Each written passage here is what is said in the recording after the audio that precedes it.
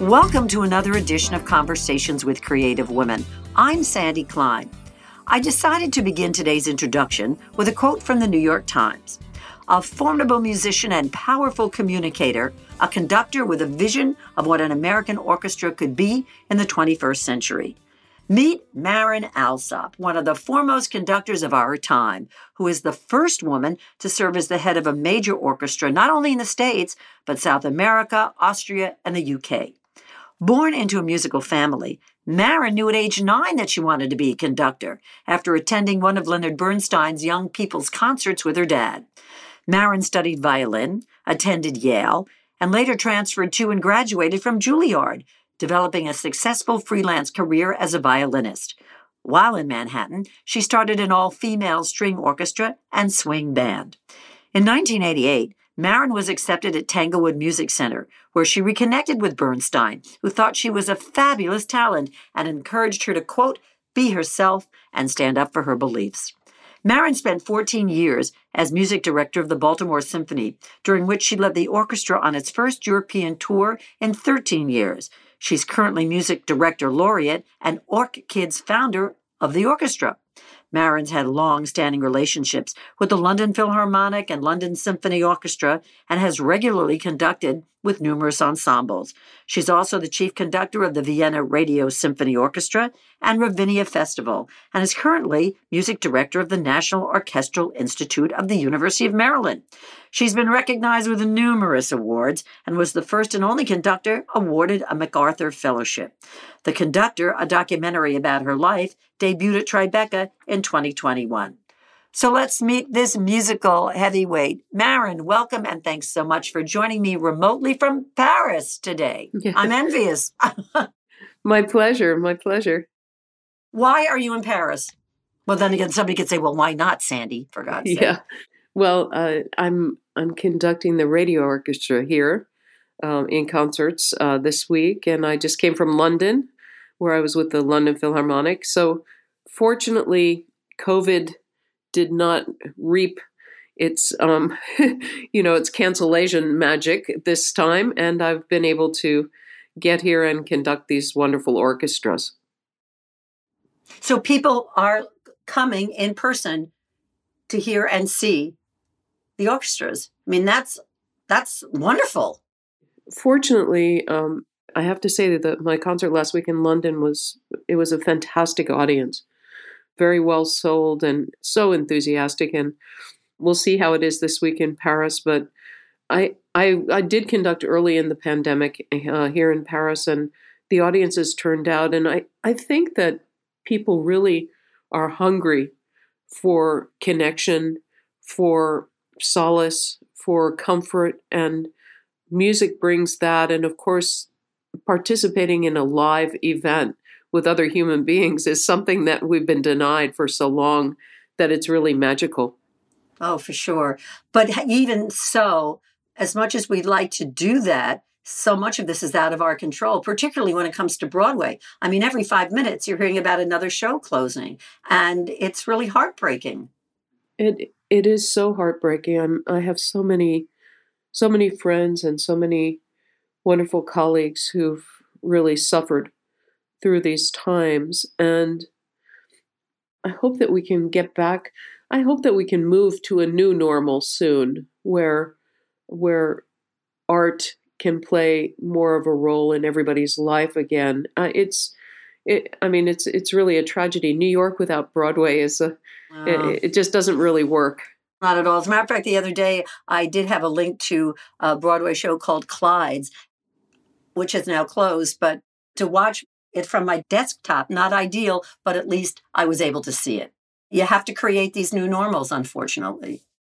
Yeah, absolutely. I mean, I think that's what's been, I try to always look at the bright side of a situation. And I think the fact that we've embraced technology and we've tried to figure out a way to incorporate technology into what we do and disseminate what we do to a wider audience. I think I hope that's an upside that we can carry with us moving forward. No, I agree. Marin, let's go back in time. As I said in the introduction, that you knew at a very young age that you wanted to be a conductor and that you studied violin. And let me just digress for 1 second and get very personal. I was slightly older than you were when I decided to take up, believe it or not, the trumpet. And I remember it being warm weather. My parents did eventually get central air in our home, but before they did, I would practice pretending that I was Louis Armstrong in my bedroom with the window open and playing the trumpet. Well, playing is a term in quotes. And the neighbors did take up a petition and brought it to my parents and said, she's just got to stop, or you've got to close the windows. You and I could have been on more divergent paths when we were youngsters. Oh, I'm so sorry for your experience. Yeah, neighbors can be rough. But I had the opposite situation because my parents were both professional musicians. So they were constantly practicing. And, the only thing they wanted for their only child was that I become a musician. So they would have done anything, and if it meant moving house, we would have done that too. Where did you grow up? I grew up the first few years of my life in a basement apartment on 107th and Amsterdam. And then a Manhattanite. Okay. Yeah, in Manhattan. And when they cobbled a little bit of money together, they bought a tiny little house in Dobbs Ferry, New York. And so that's really where I grew up from about the age of 6.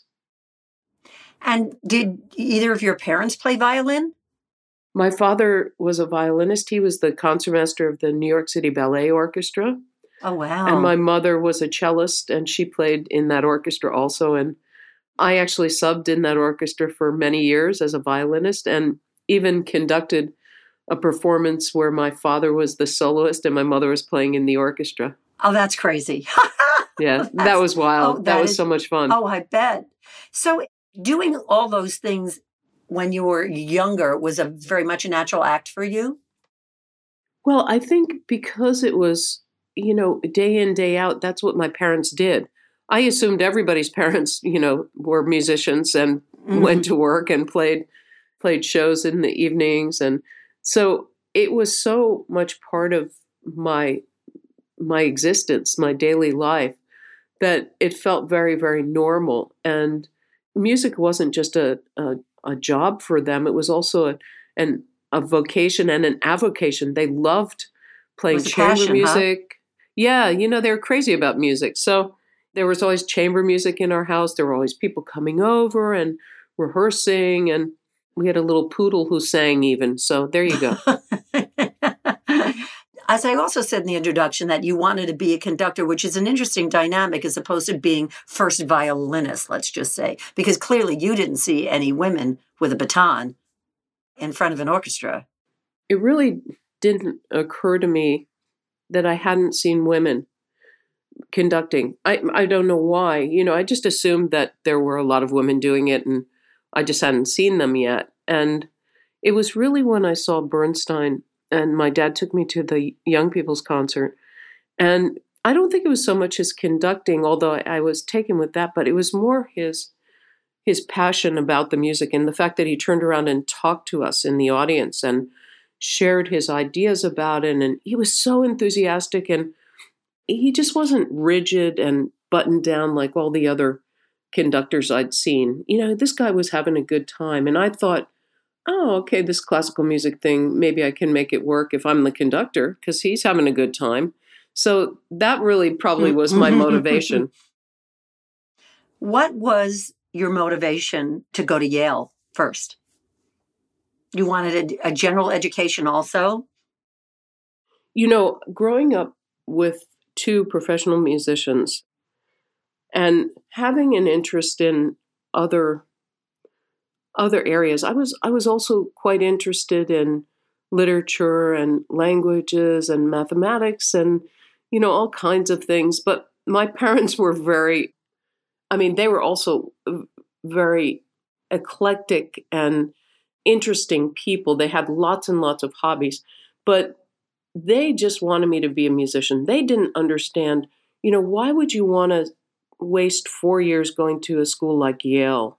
Yeah, I think they're the only Mm-hmm. parents on the planet that ever said that. When you could just go to Juilliard and just do the music and, not worry about all this. And I think it was twofold. Part of it was my rebellion against my parents. When Uh-huh. you're Sure. 16, you need to have that statement. Mm-hmm. And also, I believe that to be the best musician I could possibly be, I personally needed a broader exposure, a more well-rounded education. Mm-hmm. And I think knowing in the back of my mind that I wanted to become a conductor, I realized that the knowledge base I needed, which was much, much wider than anything I would get in a conservatory. And so that was my motivation. But I think primarily it was to annoy my parents. Let's get political now as we travel back then. Where did you get off thinking that you could be a conductor? Well, the environment we grow up in is so critical to our sense of possibility, isn't it? It's amazing.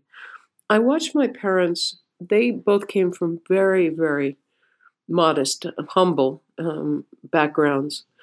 And they worked hard and they applied themselves. They were both real entrepreneurs in a way. My dad loved building houses Hmm. and renovating old houses. So they bought a couple of Victorian houses and together they would do all the work and renovate it.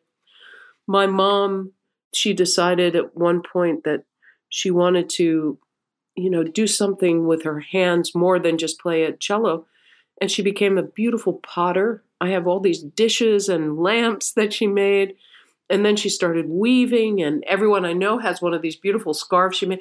So I watched them just, they didn't even have to have an iota of knowledge. They just had to have the vision. So I would watch them say, okay, I think my dad said on our little house in Dobbsbury, he said, we need a cathedral living room so that we can have a big chamber music hall. And, my mother and I looked at him like he was insane. Mm-hmm. And then he dug a hole and he figured out how to build it. This was how it was done. And so I grew up in this environment where these people they had an idea and they said, okay, let's do it. And when I told them I wanted to become a conductor, they said what they always said, which was, great, let's just do it. Go ahead, you go for it. And this is the attitude, it was really a blessing to grow up in a household where that was the attitude. If you want to do it, you can do it. I think that had to be almost anomalous. What year was that? So when I was born in 1956, so it was about 1966 when I decided I wanted to become a conductor. Mm-hmm. And I think I started dabbling with it probably around 1970, in my teenage years, and gathering friends together and trying things out. When I was an undergraduate at Yale, I tried getting some friends together now and then, and they were wonderfully complying and lovely people. And so, this is where it started gestating. Mm-hmm. And I was always thinking about it and always trying to educate myself and always trying to learn more, because conducting is so much about being the messenger of the composer. Right. You really have to understand the creator, what he or she was experiencing, what were the politics during the time that the piece was written, what was the motivation. It's psychological, it's social, it's political, and it's fascinating to me. So I was constantly reading and constantly looking at scores. And, eventually my friends, I sort of ran out of room and I couldn't fit anybody more in my apartment. Come over and I'll feed you pizza if you play a Mozart symphony for me. And eventually I just decided to start my own orchestra. And I asked all of my friends to play. And that was it was a crazy, but it was a wonderful decision, because I learned how to conduct from the people I loved. And they helped me not just technically, what worked, what didn't work, but they also helped me with the interpersonal skills. When you apologize, that's not the right vibe, but when you say this is helpful. Friends can be more honest or more direct, perhaps, and helpful than any other people. So it was really my friends who taught me how to conduct, and I'll never be able to thank them enough. As I mentioned in the introduction, also when you were at Juilliard and that you began this all-female string orchestra and swing band, is that where you kind of cut your chops? Well, a part of me also was a little bit reluctant to commit 100% to classical music because I felt that the rules were too rigid. And, people were saying, oh, women can't conduct, and, oh, you move too much, oh, you're having too much fun. And I thought, oh, this is such a drag. People, you really have to get with the program. What life the hell has does that to be, mean, you were having too much fun? How about you were really into it? Yeah, Oh, you're what an smiling outrage. too much, you're into it. Yeah. And so I thought, oh, maybe I should be a rock and roll musician. That's what I thought. But of course, rock and roll violin in 1979 wasn't a thing. And so the only person I could talk into writing some music for me was a guy who played with Woody Herman's band. And he wrote us some swing music. Huh. And then I called all my friends. And after I'd called 4 or 5 people, I realized I'd called all women. And I thought, oh, let's make it all women. What the heck? So we ended up with this 14-piece, all-woman string swing band called String Fever. And it took us a long time, but we figured out how to swing. We figured out how to improvise. And we had a blast. And we played together, believe it or not, for 20 years. No kidding. Yeah. And we still try to get together at least once a year. We don't play, but we're good at eating and drinking. Well, nothing wrong with that. So when you did that, did you perform all over the place, or were you very centralized in terms of it being more Manhattan-ish? Well, we had a gig at Mikkel's Pub, which was up on 97th and Columbus. So we played there every week for a few years. But then we traveled as well, doing single concert engagements around at universities all around the country. We were hired to play on the QE2 going over to the UK. So we did that. And then we happened to run into a producer, wonderful producer named Phil Ramone. And he fell in love with the group. And he was an incredible producer. He discover, I don't know, that maybe that's too strong a term, but his artists were people like Billy Joel. Mm-hmm. And so he fell in love with String Fever. He was a violinist himself, and he thought what we were doing was crazy cool. And so he hired us to play on all of Billy's albums. So if you look on the albums, you'll see String Fever. And so we got to know a lot of the pop stars of the day, and we just had a great time with it. And it was so different from the button-down experience of the classical music world. And, sure. The idea that you can step out and improvise something, that was completely new for all of us. And it was really liberating. What was that like for you, giving birth to the swing band and the female string orchestra and not playing? Did you miss not playing? Did you just say, I'm just going to push this off to the side for the time being, that conducting was more? I played with String Fever. I led the group from the first violin position, so I played. It wasn't until I started my orchestra, which was called Concordia, that I put the violin down and just conducted the orchestra. But I kept playing right until I was about 30. Because first of all, it was my method of earning money. Sure. And also I love playing the violin. I loved playing chamber music. I loved playing in the orchestra, everything. I made a promise to myself that when I could support myself conducting, I would stop playing.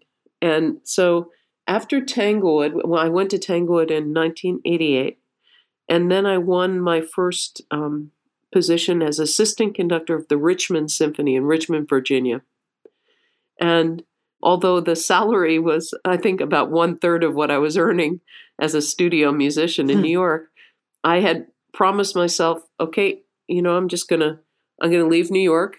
And so I packed up and I moved to Richmond, Virginia, and I started my life as a conductor. And everybody thought I was crazy. All my friends were like, "You're leaving Manhattan? You got to be kidding me."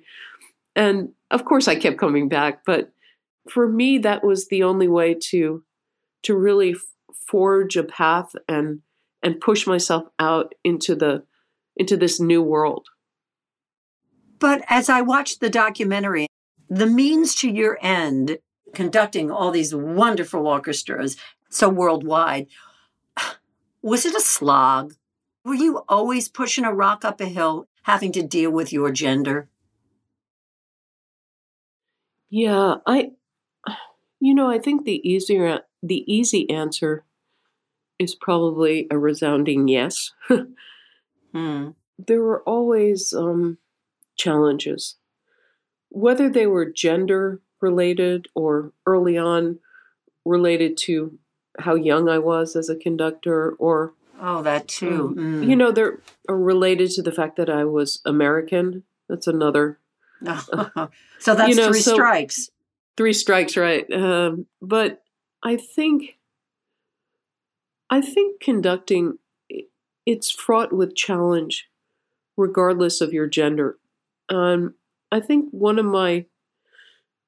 the strong decisions I made was to try never to interpret rejection as gender based, because I tried to take every rejection, and I can speak for every single conductor, male or female.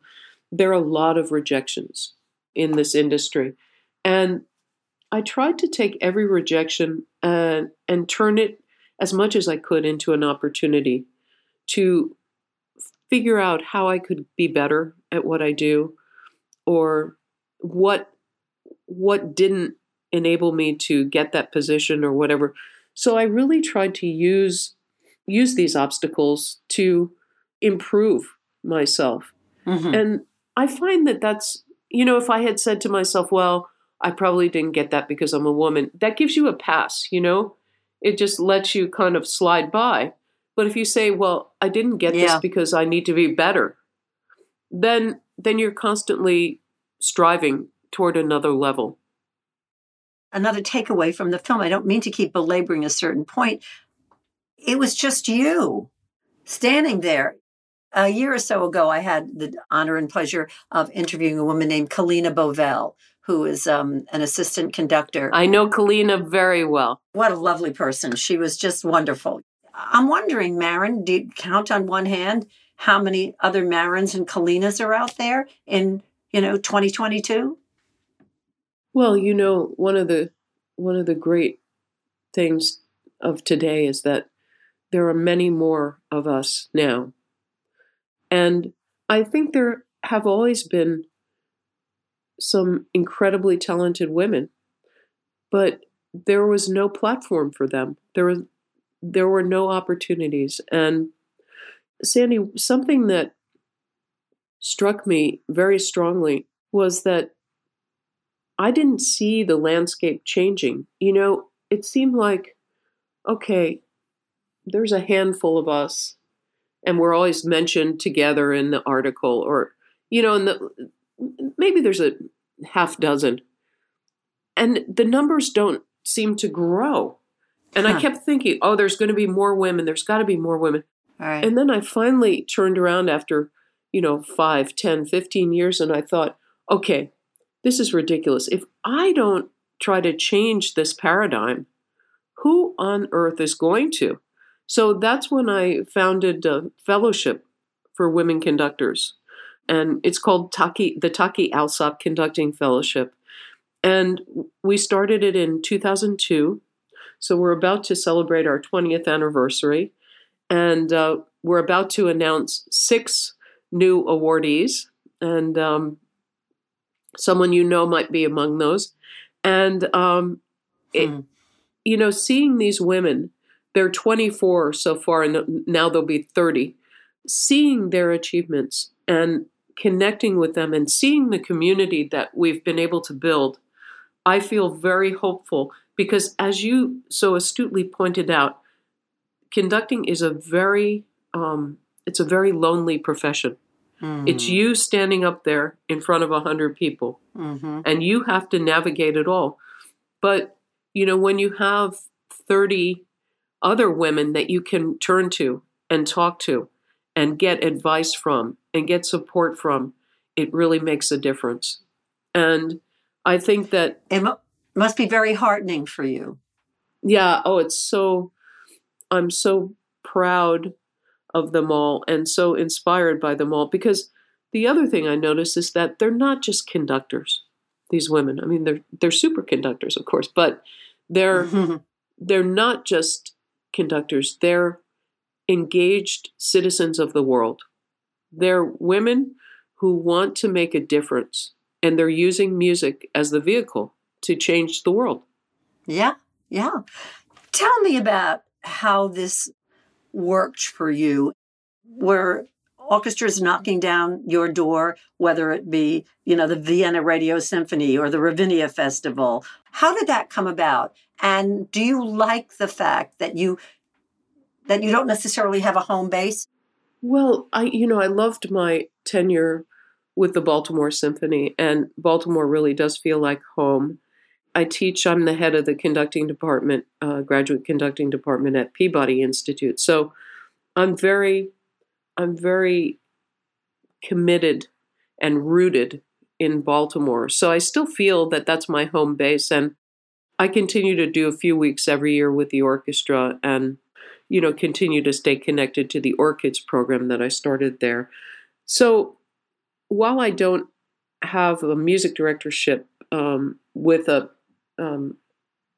full-time orchestra in the States, I don't feel disconnected. And, my current engagements have been, they're so wonderful. I mean, I love my new orchestra in Vienna, the Radio Symphony. And that came about in a very beautiful way because the musicians went to the management and asked them I had guest conducted there, and asked the management to try to see if I would come and be their chief conductor. So wow. It was very, very welcoming, and it's a wonderful collaborative experience. And my experience at Ravinia with the Chicago Symphony is phenomenal. I've fallen in love with that orchestra. So I guess I feel like I have the best of all possible worlds right now. Where's your home base? It's in Baltimore. And then it is in Baltimore, yeah. Yeah, and then I also have an apartment in Vienna. Pandemic notwithstanding, how is your year divided up? Are you here more, there more? I'm trying to figure out how you juggle all these balls in the air. Why do you find you, Maren? Yeah, it's it's a bit tricky. I think that, I had anticipated slowing down a little bit, through the COVID and leaving Baltimore. But I have to say that things, I don't know what happened. I turned around and my calendar was on fire. So I'm just busier than ever. I'm doing a lot of work in Europe for sure. And I'm enjoying it because while I was music director of Baltimore, I put Europe on the back burner a little bit. So now I can refocus again over here, which is really fun. And, it's a big jigsaw puzzle, of course, and it's all a balancing act. And I'm sure I have not achieved any type of life-work balance whatsoever. I'm still looking for that. Does it matter? Well, yeah, it depends who you ask, I suppose. I'm curious, what was that like to be followed around by filmmakers for the documentary The Conductor? Oh, well, I get up nowadays and I'm like, okay, where's my film crew? Hey, where is everybody? Um, listen, it had its challenges, of course, but I got to know the director, Bernadette Wagenstein, very, very well. And, there were so many incredible coincidences, not the least of which is that we both teach at Hopkins. She's Uh-huh. from Vienna originally. There was so much in common, and I really trusted her. And I never felt that it was an invasion of my life or my privacy. And I could always be honest and say, listen, that's enough for today, or, I'm full up for today. But I don't really recall ever having to say that, because she was always very sensitive, and her team and her crew, wonderful people and great artists. I'm a broken record when it comes to documentaries and the power to expose and to teach us. And to me, documentaries should not necessarily be shown in movie theaters. They should be shown in classrooms to expose young people to all different aspects of life. Certainly includes the conductor. Well, I hope that people come away from the film having an understanding of what the conductor does, and what the role is, and what the relationship is to the composer, to the music. I think one of the beautiful aspects of the film is how the music itself is a character. It's really woven in. It's a film filled with music. It's just dripping with beautiful music. And I have to say that I've been very touched by non-musicians or non-classical music people saying, oh, I fell in love with this piece, and oh, I love that Mahler stuff. And so, I hope that the film has a lot of ripple effects, not the least of which is having people fall in love with some of these pieces. If I was your fairy godmother, although God knows you don't need me, what would you ask of me? Oh, gosh. Let's see. You mean in terms of the political situation, or do you mean in terms of? Oh God! In terms I'm afraid I won't be able to help you in that department. I don't. Yeah. think. Okay. No. No. Make it a little more personal.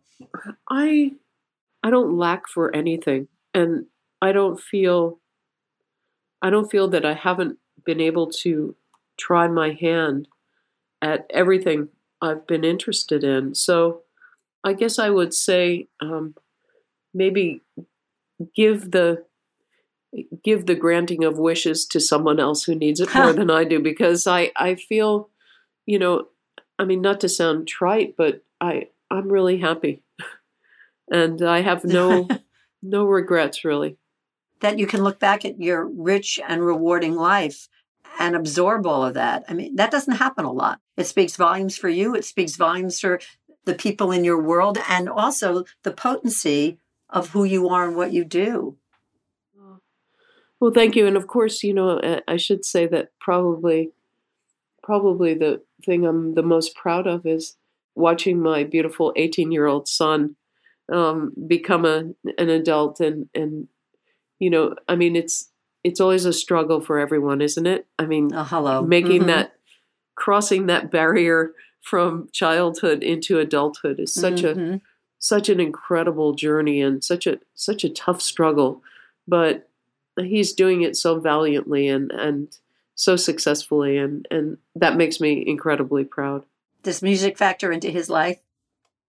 It's a funny question. So we had a deal that he would play the violin through high school.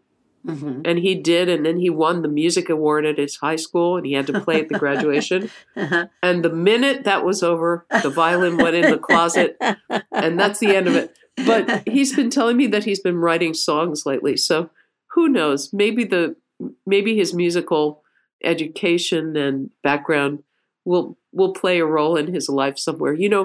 As parents, all we can do is expose our kids to things. Right. We can't force them.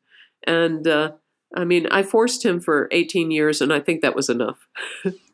I can personalize that also because I loved going to the theater, and we would schlep our sons to the theater, and it wouldn't matter if it was the Book of Mormon or whatever. I think that they were big young men, and so the seats were always so uncomfortable, but it would be, no, we don't want to go to the theater. Although my younger son didn't turn me down when I got him a ticket to Hamilton, so I must have done something. Oh, see, right there you go.